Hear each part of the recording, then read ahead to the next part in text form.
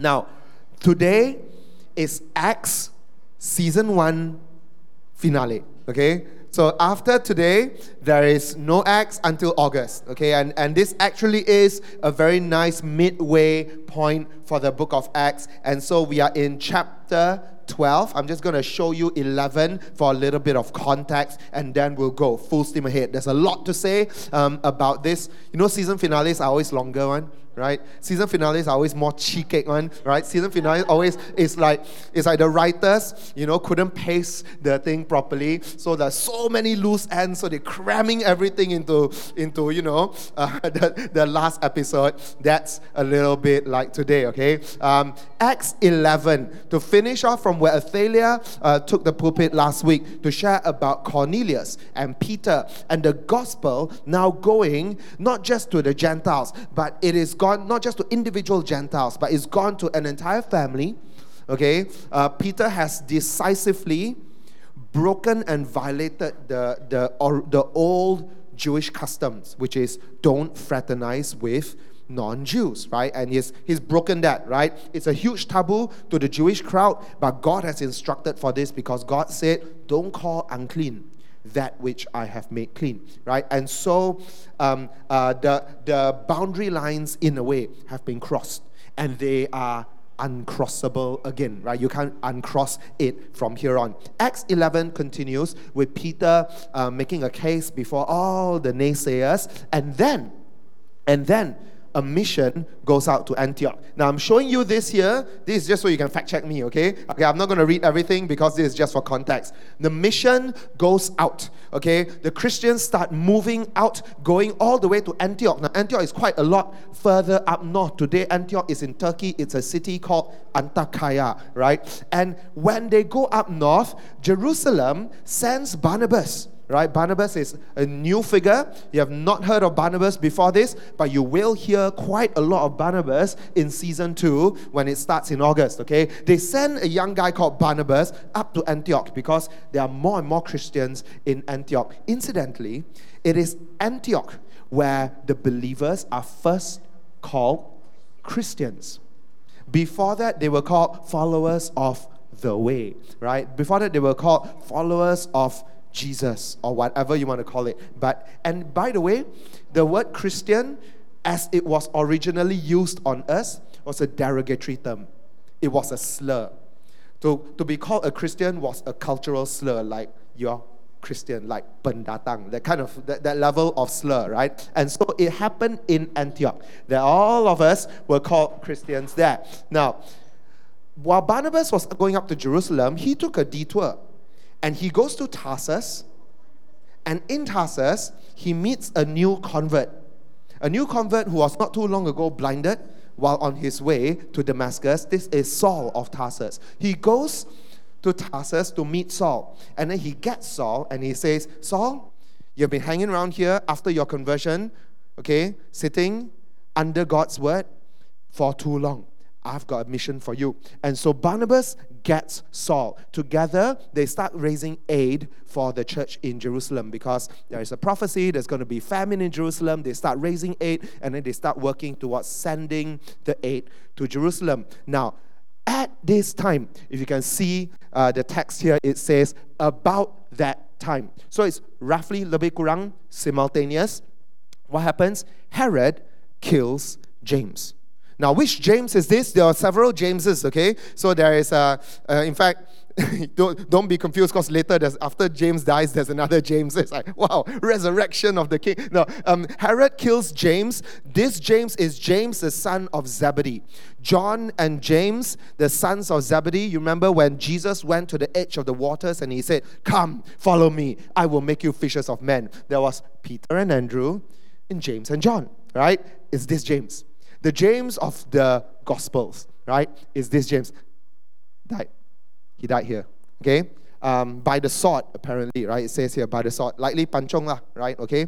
And then, when Herod saw that the execution of James pleased the crowd, like, wow, this is scoring some serious political mileage, right? With these people like, this is great, right? Everyone loves it. I'm going to get re-elected, right? So, okay, he wasn't re-elected. There's no election. after he saw that happen, he repeated the gimmick with Peter.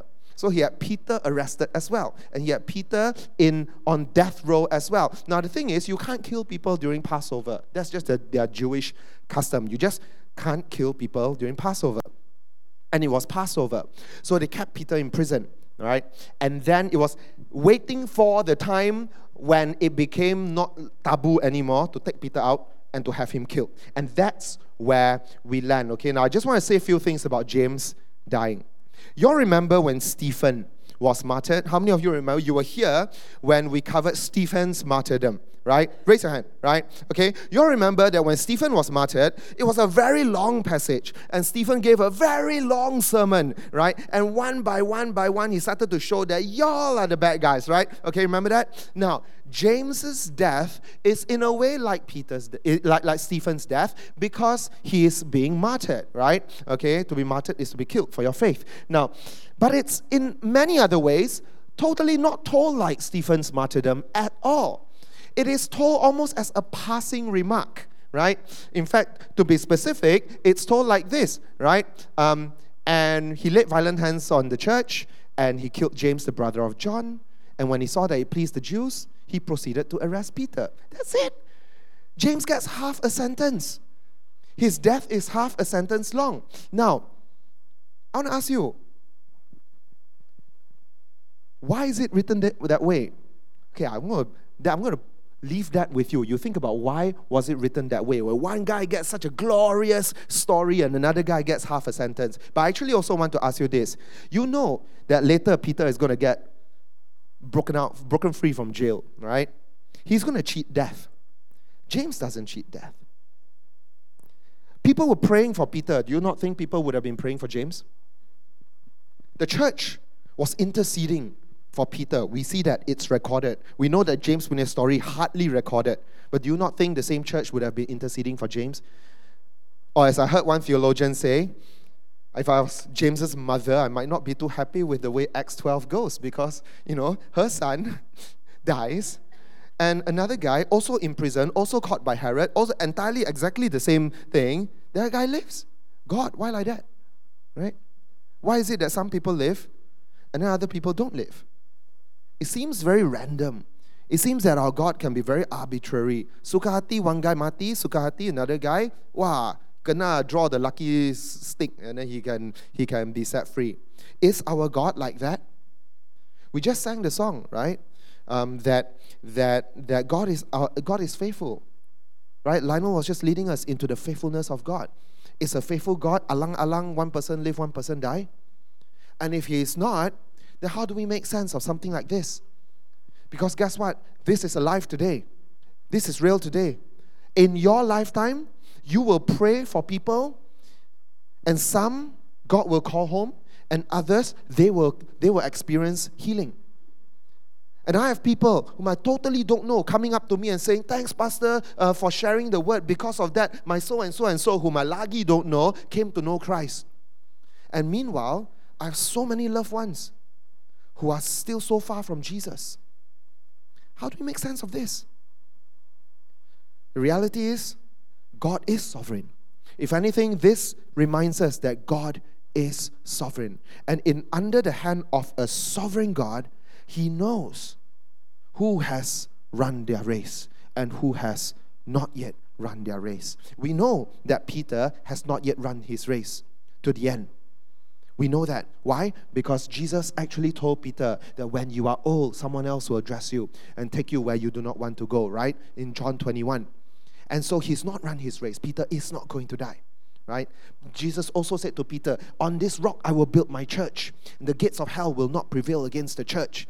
So something's going to happen. Peter has a different story. He has a different destiny. And James has his own story. And James's story is he gets called home here. It's very funny. I heard this same theologian, N.T. Wright, is his name, right? He was talking about how, it wasn't N.T. Wright, it was someone else. It was Skip Heitzig, who said that James beat Peter to heaven, right? He beat Peter to heaven. It's very funny because if you read the ending of John, James and Peter and John, his brother, James' brother, were also running to the tomb. Okay, and John also beat Peter to the tomb. So Peter got beaten twice, right? Peter got beaten to the tomb, and Peter got beaten to death as well, right? Beaten to death. No, he didn't. Okay. A bit of context, right? Let's keep on reading. So now we are in Acts 12. This is the prison break, okay? This is the most elaborate prison break you're going to read here. So Peter was kept in prison, but earnest prayer for him was made to God by the church.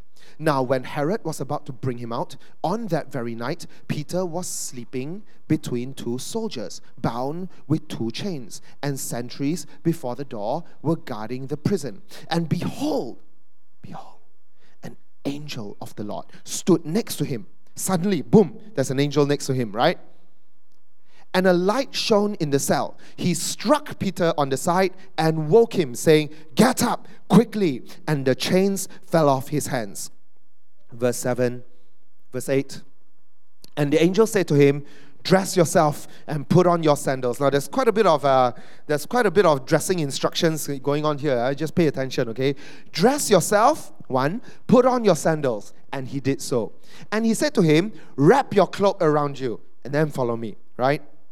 And this is strangely enough, almost like a weird reprise of being called into ministry, right?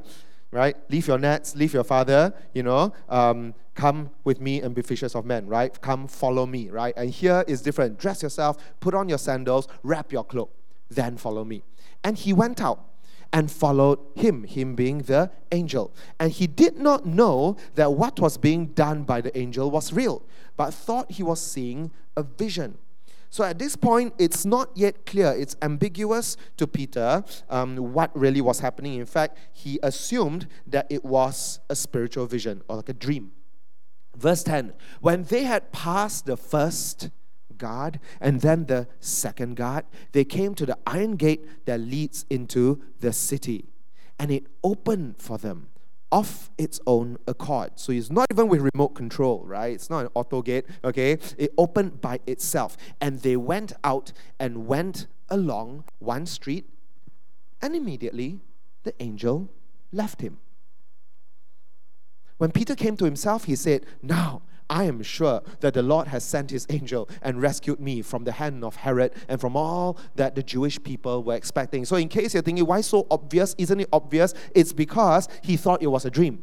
Okay? He thought that what he was experiencing was just a vision, but now he realizes that, oh, now I'm sure that this was real. I see now that it's real, and I see that this was to rescue me from Herod and all the Jews want to do.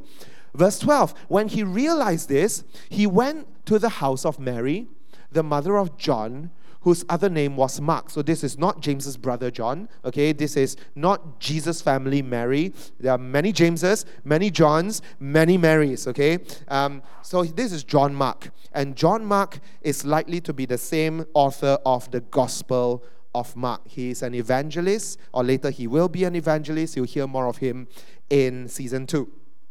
Now, he goes to John Mark's house, right? Mary's house, where many were gathered together and were praying. So as it seems, John Mark's house has become a bit of a hub, a bit of a home church where the believers were gathering. It's widely believed that the events in the chapter just before Pentecost were happening in John Mark's house as well, right? And when he knocked at the door, I love this part, guys. I love this part. When he knocked at the door of the gateway, a servant girl named Rhoda came to answer. I love Rhoda. She's so funny girl, okay? Recognizing Peter's voice in her joy, she did not open the gate, but ran in and reported that Peter was standing at the gate. So imagine she goes to the window or she goes to the side of the door. She hears Peter's voice, okay? And Peter is like, pop, pop, pop, let me in, right? And she's like, ah! And she goes back and says, it's Peter. And meanwhile, Peter is like, pop, pop, pop, guys, come on, let me in, right? Let me in. And Peter's just like, ah! And I love her because she's so real. She's like one of us, right? She's not like some rock star Christian. She's just silly and funny, right? Verse 15. Now, when Rhoda is so excited and she's saying, oh, it's Peter, right? They said to her, "You're out of your mind. You're out of your mind. Wait, oh, Peter," right?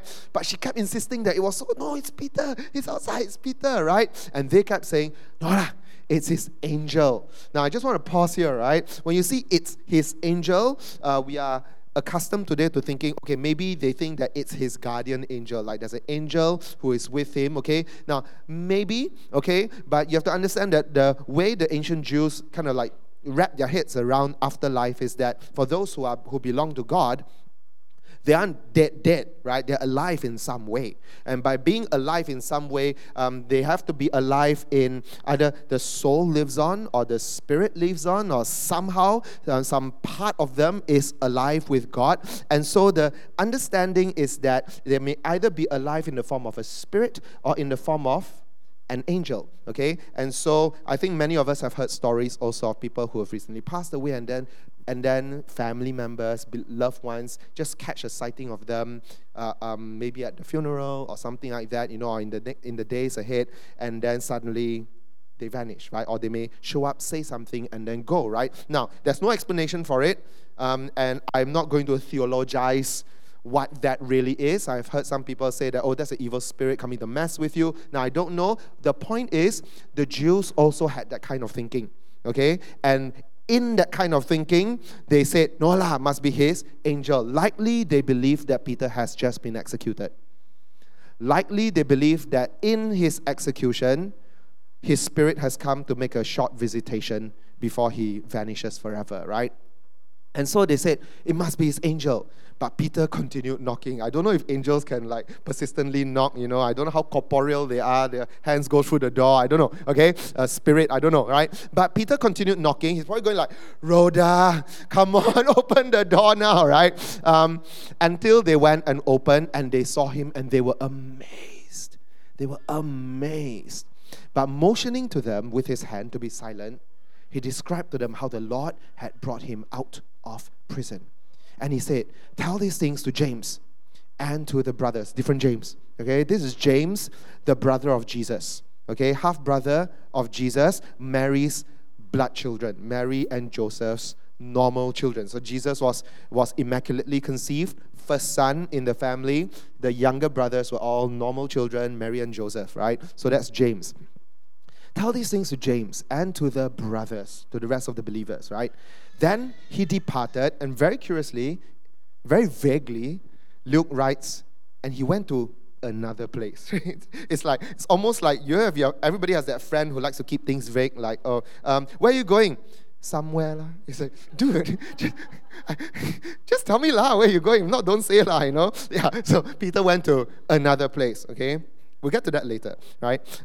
Meanwhile, the next morning, there is commotion, right? There is commotion in the prison, probably havoc, probably a lot of shouting, probably a lot of panic because prisoner on the loose, right?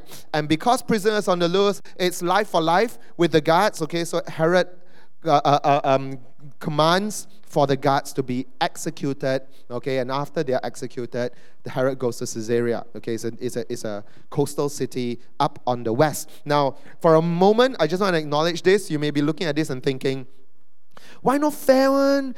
God rescued Peter, and because God rescued Peter, all these innocent guards have to die, okay? Do you all think like that? How many of you had that thought? That thought passed through your head? Only 4 of you. Oh my God, 5, 6. Okay. Some of you, right? I had that thought. I was like, not fair, man. Okay. No, so I want to help you to navigate this, right? Because God is just, okay? And God does not do unjust things, okay? And so how do you navigate something like this? I'd like to help you a little bit, okay? God knows which guards He's going to appoint to be there that night. Okay? I think we all agree that, okay? God knows which guards. Okay? God knows the journey of those guards. Okay?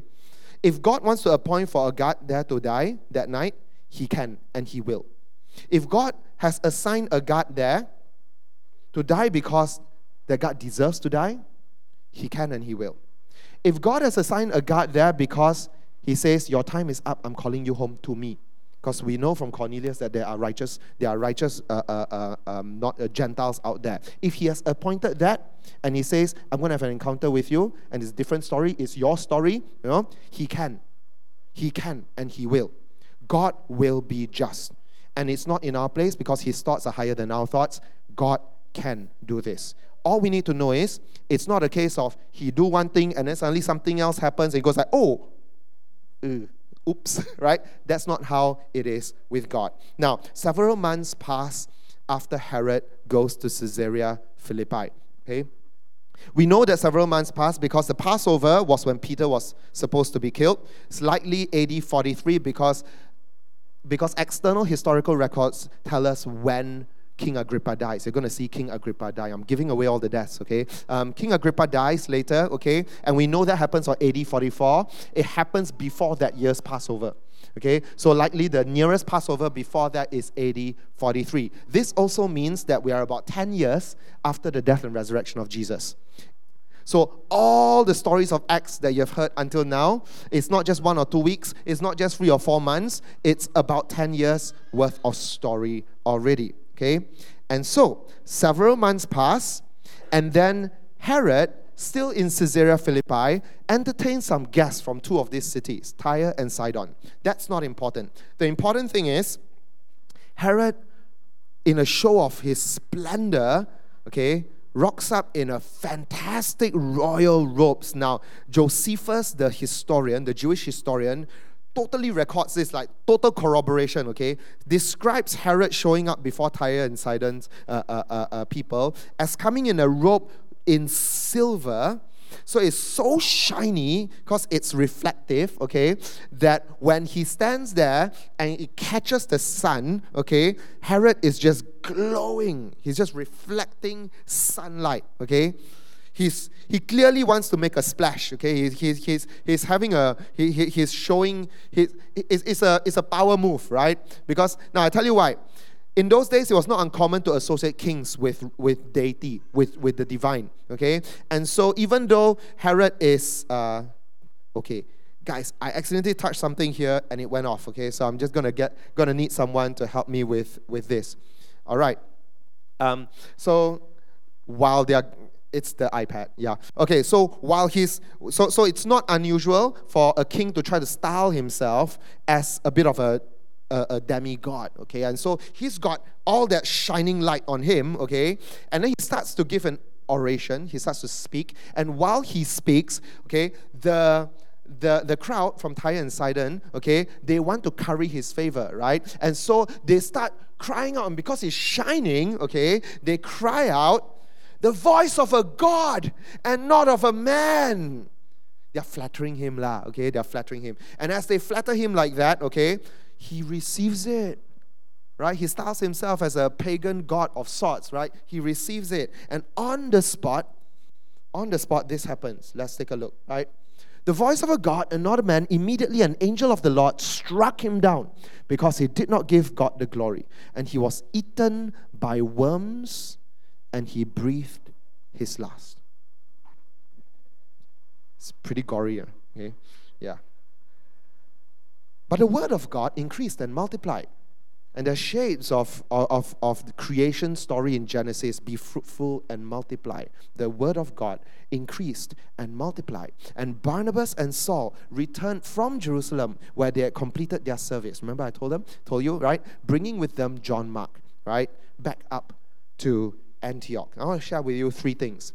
A little longer on the passage. I'm going to try to go a little shorter in my 3 points. But 3 things I want to show you. There is open war, there is open door, and there is open the door. Okay? There is open war, there is open door, and there is open the door. Open war between the kings of the Jews.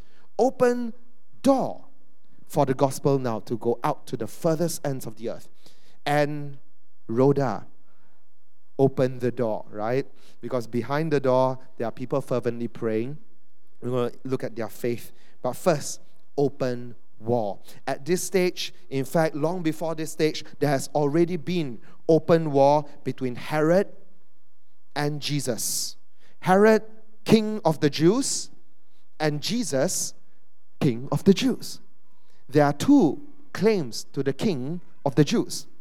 Except that, if you remember what Jesus said to Pilate, "If my kingdom was of this world, I would have my people come and stop this whole thing." right? No, my kingdom is not of this world. And so Jesus was laying claim to being king of the Jews in a very different way from how Herod laid claim to being king. In fact, when you see the name Herod, it's a bit like saying the word Caesar. Because there is not one Herod. The Herods die and then they somehow keep regenerating. They are like zombies, right? The Herods just don't die. Night of the living Herod, right? And so I want to show you a bit of a family tree of the Herod. These are all the Herods, okay? Actually, no, this is not yet all the Herods, but these are some of the Herods. It all traces back to Herod the Great. Herod the Great is the Herod who was there at the birth of Jesus.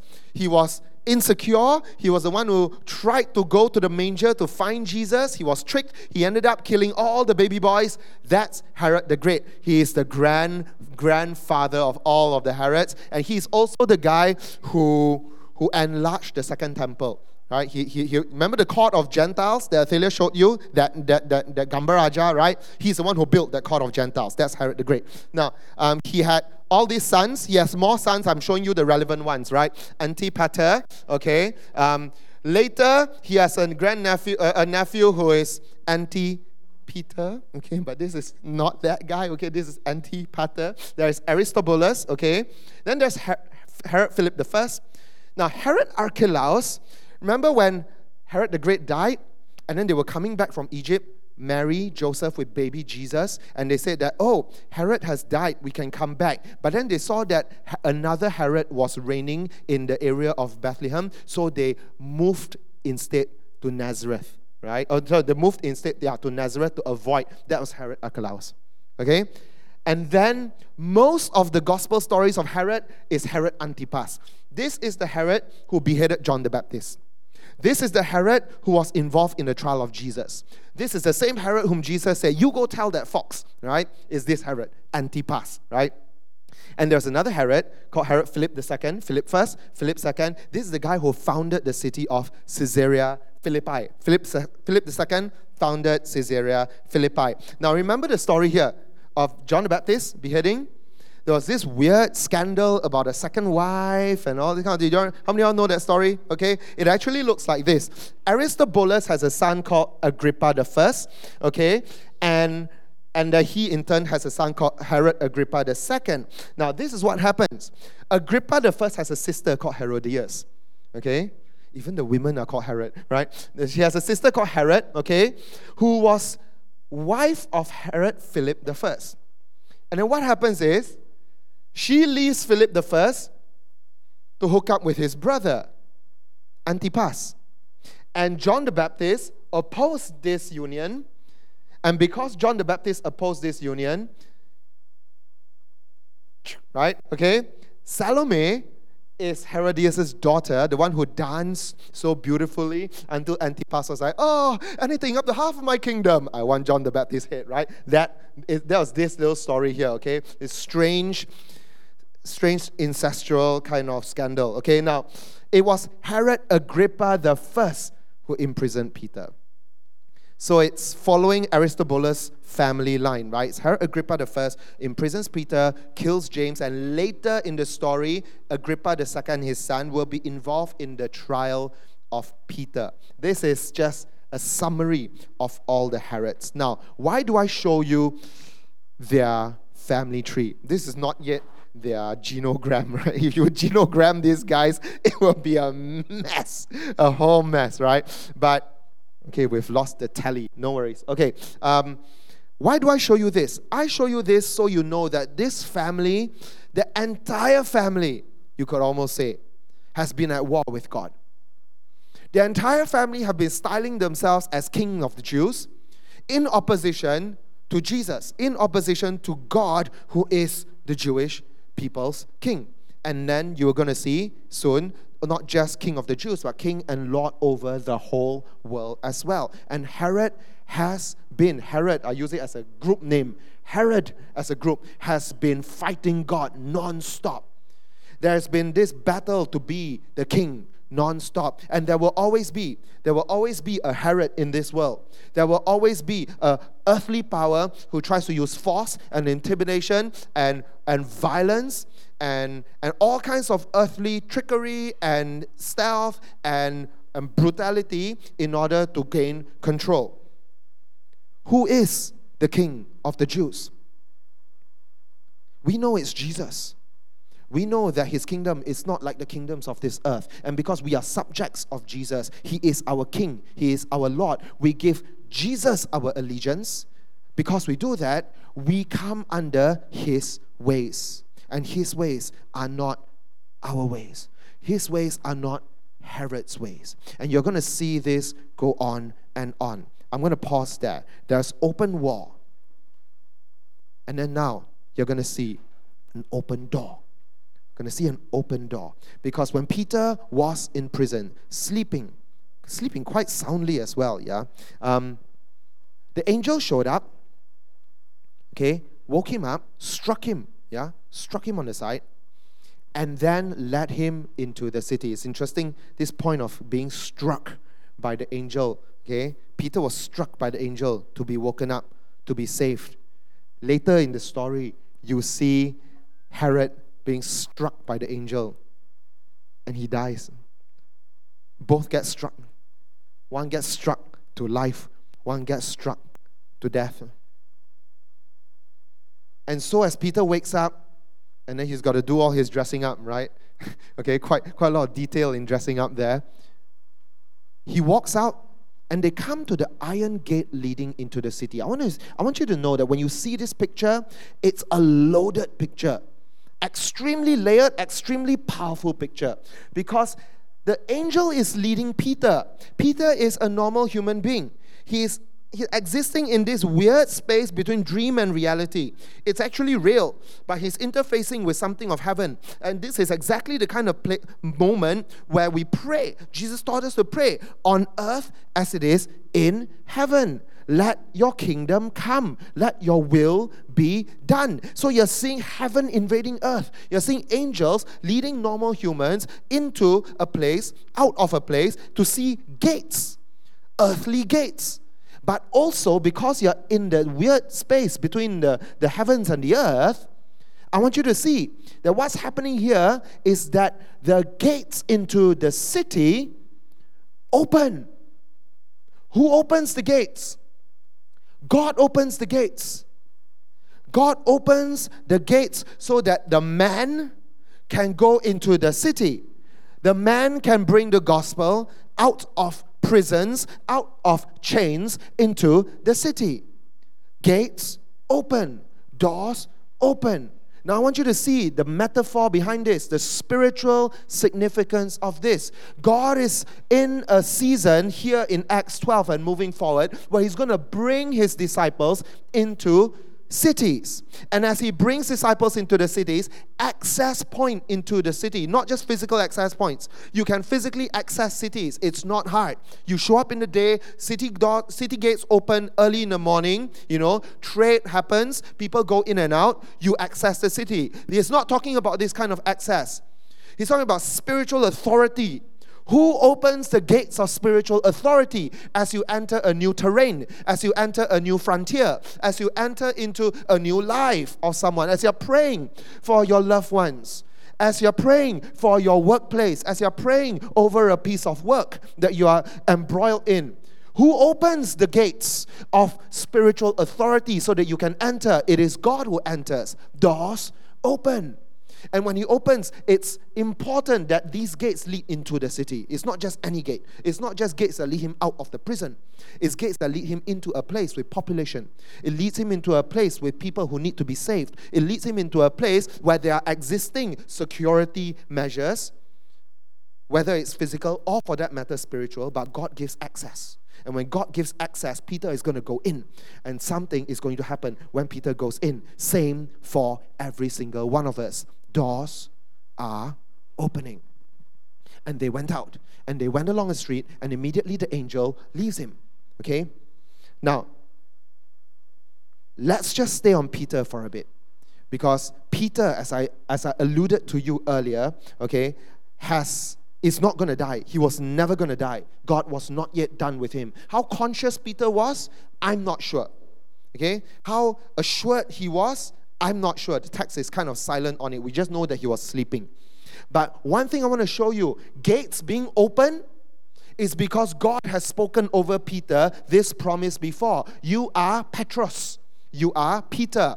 And on this Petra, on this rock, I will build my church. And the what? The gates of hell shall not prevail against it. In other words, upon the confession of Peter, here in this story, I think it's Matthew 14, or Matthew, I forget which chapter in Matthew. Upon the confession of Peter, and upon the ministry of Peter, and thereafter, all those who are like Peter, that's all of us, the gates of hell shall not prevail. In other words, when you stand before not just physical gates, but spiritual access points, and you call upon the name of the Lord, no gate of hell shall prevail against you. And I used to wrongly imagine, this verse as God's people are being walled up behind this fantastic gate and nothing can break in. It's the reverse picture. I don't know how I read it wrongly. Because for the gates of hell to not prevail against the church, it means the church goes out and the gate until they reach the gates of hell. Not the enemy comes towards you until it reaches the gates of the Christian. It's the other way around. The church goes out. The church is the battering ram against the gates of hell. And when Peter stands before this gate, that gate could not prevail against him. It flung open. And in the same way, my friends, when you step into new frontiers and new territory and you say, God, I'm entering a new workplace. God, I'm moving to a new city. God, I'm reaching out to this new person. And you say, God, in the name of Jesus, every gate shall bow, every tongue shall confess, and these gates shall not prevail against the work of the church. And then he says, I will give you the gate language. I will give you the keys of the kingdom. I will give you the keys of the kingdom. You want to know what's going to happen from here onwards? This is what's going to happen. We have reached chapter 12. This is chapter 28. At this point, we have been spending time in Jewish land and an early encounter with foreigners, Africans, Ethiopians. Saul is converted, Peter's vision, Cornelius, Gentile Pentecost, and from here on, barring just a little bit of whatever, it's Gentile ministry the whole way. From here onwards, gates of hell are going to fall. From here onwards, gates to cities are going to be flung open. From here onwards, believers, not just like Peter, but believers like all of us as well, are going to be entering into new frontiers and new territory. This is what's going to happen. You're going to see that we are done, by and large, with being in Jerusalem. From here, in the weeks to come, not in the current week, but in season 2, they're going to start moving to Antioch, Cyprus, Iconium, Lystra, okay? And the more pink, the more blue, the further away they get, right? Derbe, Galatia, Philippi. And then by the time they get to Thessalonica and they get to Berea and Athens, they're really all the way in Greece already. They've really traveled quite far. And then they go to Corinth, Ephesus, and so on, all the way until Crete, Adriatic Sea, Malta, and Rome, all the way to Italy, right? And of course, from that point, the rest is history. They went out, went along one street, and I want to show you this. As much as gates open, the angel stepped back and left him. You find that strange? I wonder, why did the angel have to leave him? Couldn't the angel be with him, walk with him, go all the way to John Mark's house, I spent a lot of time thinking about why the angel decided it's time. He's good. I've led him to this point. The gates have opened. We are here. Peter, I'm not even going to announce my departure. Just bang, angel leaves, right? And now, up to a certain point, God, via the angel, has to let Peter finish the journey alone. He's not alone. He's not really alone, but he lets him finish the journey alone. And I thought about that. Because if you're hunting for the miraculous, and if you're hunting for the supernatural, all the more you need to know this. All the more you need to know this. That there will be tangible, powerful manifestation of God sometimes in your life. And it's going to be really sweet and really powerful and really memorable. And just as easily, God can step back as if into that shadowy place, so that you suddenly feel like you're all alone. And you're going to have to walk the rest of the journey as if you were alone. You are not alone.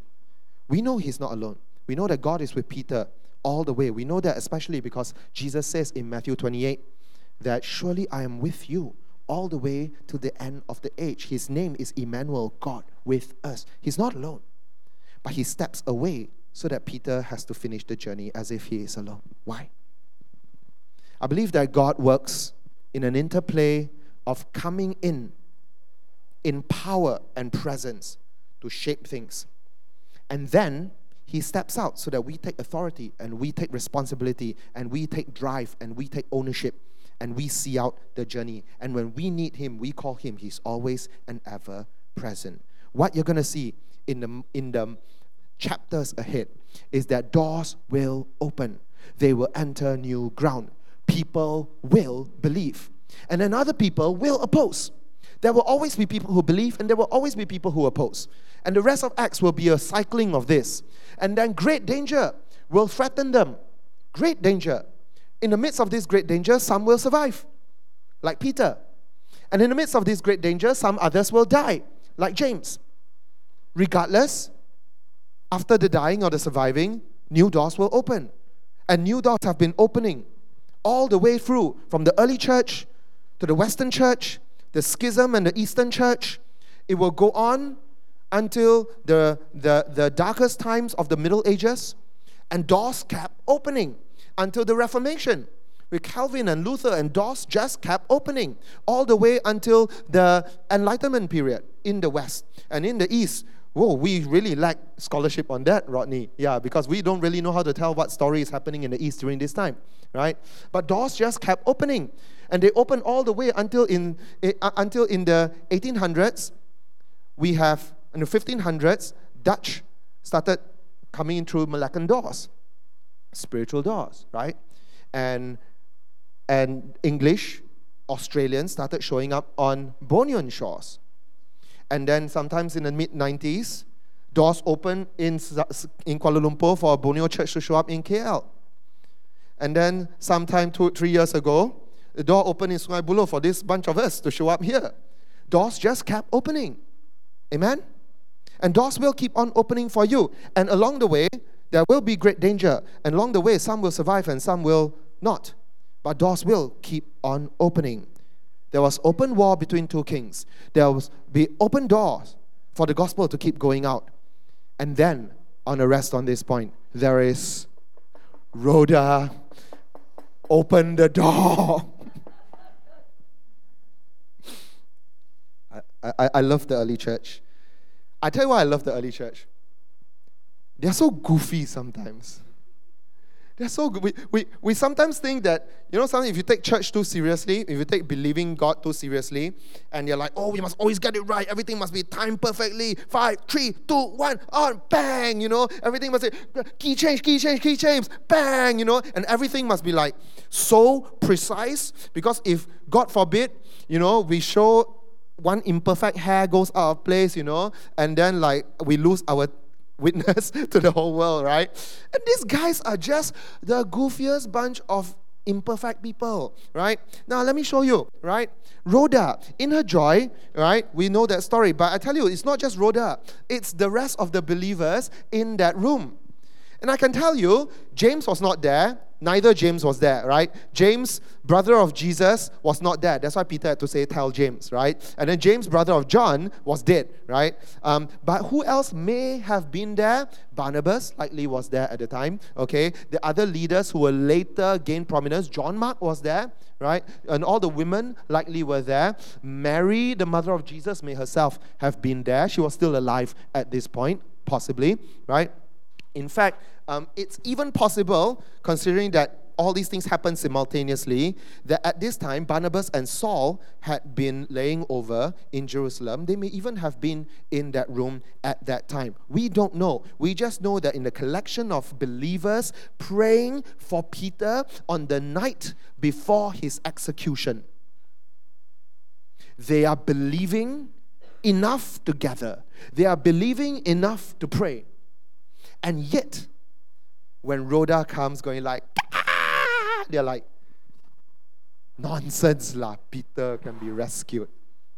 And I've heard people take a knock at the believers here for not having enough faith.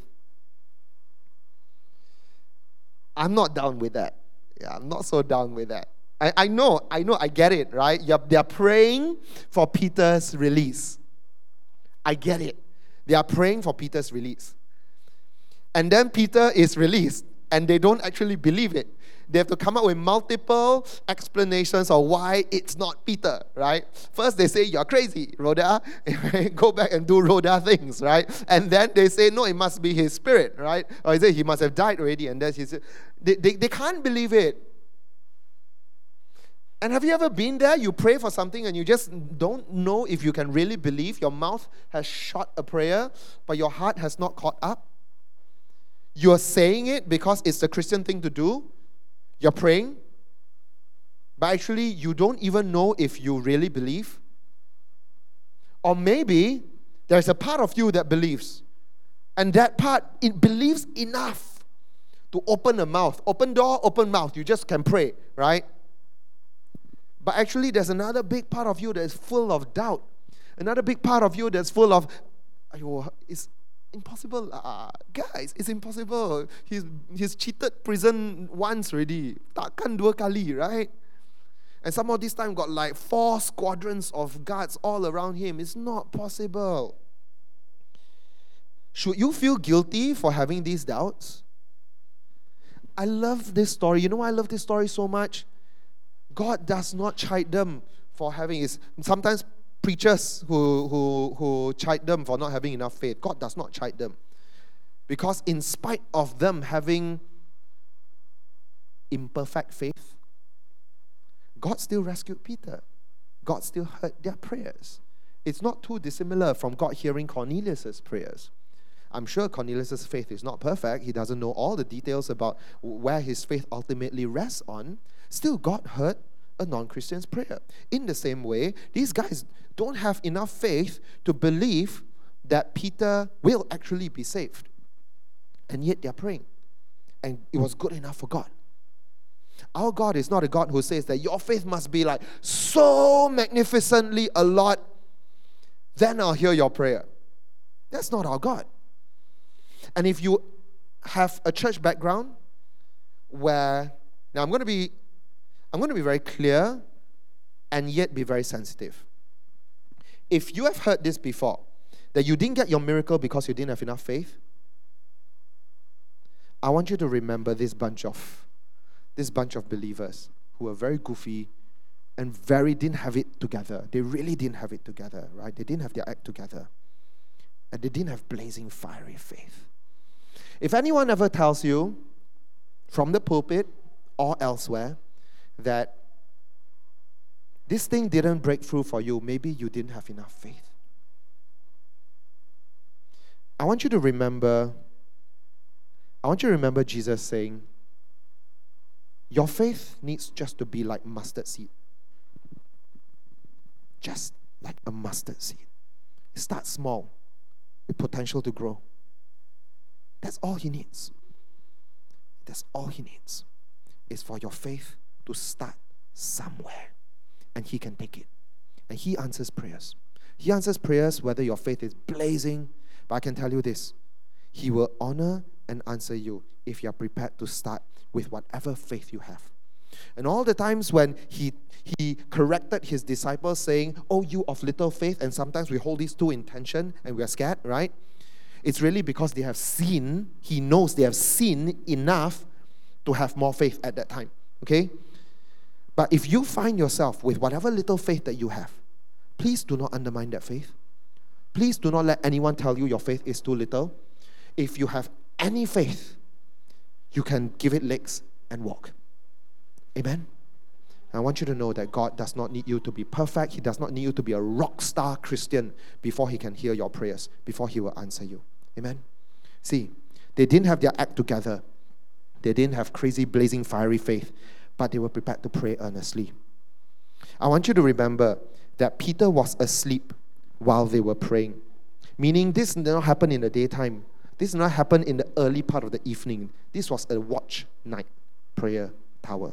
This was a vigil, an overnight vigil. They were praying through the night for Peter. Why? Because after the whole thing, it says that when morning came, there was no small chaos happening in the prison, right? So actually, they had to wait until morning came.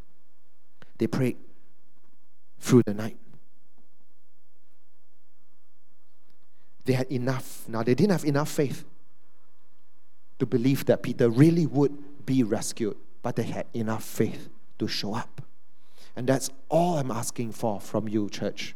Enough faith to show up. And when you have enough faith to show up, God can work. God has worked before. That's not to say that we kept our faith right there. God wants to grow your faith. Mustard seed, small, can grow until it's one of the largest trees in the field. Let it start somewhere. There was open wall. There'll be open doors. And then open your door for fervent prayer. That's why 32 are in Peace Haven this weekend, because they are opening the doors for fervent prayer.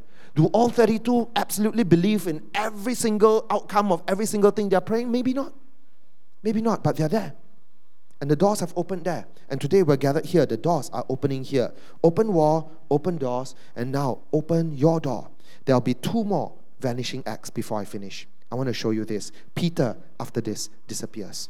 And he hands the torch. He hands the torch of leadership over to James, brother of Jesus. And later you will see, from story-wise, he hands the torch essentially to Paul. It's interesting, huh? Remember? Okay, I'll show you this first. Peter's story essentially ends here. This is chapter 12. After this is no more Peter's story already. He shows up for a one-liner in chapter 15, in this beige square here at the Council of Jerusalem. He says one line, there's a hush, everybody believes, and then he's out of the story completely. But I tell you something, remember, dress yourself, put on your sandals, wrap your cloak. Why so much detail? Why is it so important that Peter grabs all his apparel and wears them and takes and leaves, right? After this, remember, when he met, go tell James, and then he went away somewhere, that vague somewhere, Peter has to go into hiding. Because this is Herod. There will be a bounty on his head. He is an escaped prisoner. He will be hunted. He will be hunted by the Roman soldiers. Peter is going to be homeless, running from place to place, sleeping out in the cold of night, sleeping or hiding in any crack in the wall when he can, just to survive, until Herod dies. And that's why it's important, I showed you that slide just now, that actually many months pass before Herod actually dies. And so he needs his cloak. He's going to need his sandals. He's going to need everything. And so God does not put all this detail in here just for fun. He puts it in there to show you, angel knows Peter's going to be on the run after this. And so dress yourself fully, get your cloak on you, because there'll be many cold nights out on the streets. Peter disappears. And not long after this, Herod also disappears. The power of Herod, as you saw from his whole family tree, so oppressive over the Christian church for so long, this power is going to wane. After Agrippa dies, yes, his son comes back, very, very meager influence over Paul's trial. In fact, I would say no influence over Paul's trial. And then after that, you never hear of the Herods again. After Agrippa dies, their dynasty loses their grip. So bad. And I want to remind you of Isaiah 40 as we close. Can I have the worship team on stage? And in a moment, we're going to sing Waymaker, Miracle Worker, Promise Keeper, Light in the Darkness. Light in the darkness because when you're in prison, it's dark. And earlier we sang, when I fight on my knees. I'll sing through the night. Who's singing through the night? Peter is singing in faith in the prison through the night. The disciples are singing through the night in John Mark's house. Oh God, the battle belongs to you, right? And God makes a way. God opens the doors to make a way. And in the larger scheme of kingdom versus kingdom, Herod versus Jesus, King of the Jews versus King of the Jews. I want to remind you of Isaiah 40. All flesh is grass, and its beauty, or its shiny royal robes for that matter, its beauty like the flowers of the field. The grass withers, the flower fades. When the breath of Yahweh blows on it, boom, it's gone. Surely the people are like grass. The grass withers, the flower fades, but the word of our God will stand forever. If you are in need of God opening a door for you today, I want you to know that ours is the God whose word over you stands forever. I don't want to belabor this, but I do want to bring you to a place where you can hold your need before a God who loves you. And you're wrestling in your faith. A part of you says, God, I believe. Another part of you says, God, help my unbelief. You are a strange mix of faith and fear. And I know pastors always tell you, don't have fear, have faith, and it's true. But I want you to know, your fear is not wrong. Your fear needs to be brought under the blood of Jesus Christ. Your fear needs to be brought under the truth and the reality that flowers fade, kings fade, problems fade, troublemakers fade, everything fades. The word of God endures forever. And God is with you. You walk, I want you to reflect on this one thing. We just sang promise keeper. God is a promise keeper. And these emblems that you hold in your hands is evidence of a promise of God. He says that this is the new promise, the new covenant made in my blood. As we gather here like this, we are gathering in remembrance of Jesus. As you gather here, we remember that the early church was often not very tidy. Things were messy. They met in small, cramped homes, smaller than the premise we are in right now. And they probably gathered around a supper like this to remember Jesus as well. And today, as you partake of these emblems, we are joining the Lord. We are joining the early church. We are joining centuries, 2 millennia of churches gathered like this to remember our King, King Jesus. The Lord Jesus, on the night he was betrayed, he took bread. And after he had given thanks, he said, "This is my body, which is broken for you. Do this in remembrance of me." Father, we thank you, Lord God, that your body was broken the way no king's body was ever broken. You gave your life so that we can have eternal life. You allowed your body to be broken so that we can be made whole.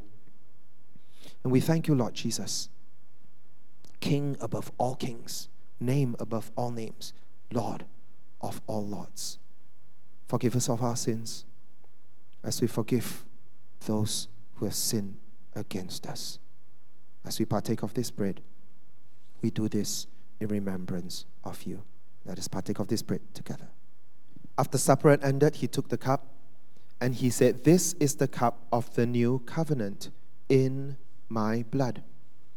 Do this as often as you gather in remembrance of me." Father, we thank you for this cup. We thank you for this cup, which is a remembrance of your blood that was shed on the cross, of your sacrifice, your willing sacrifice, a sacrifice like no other king has ever sacrificed.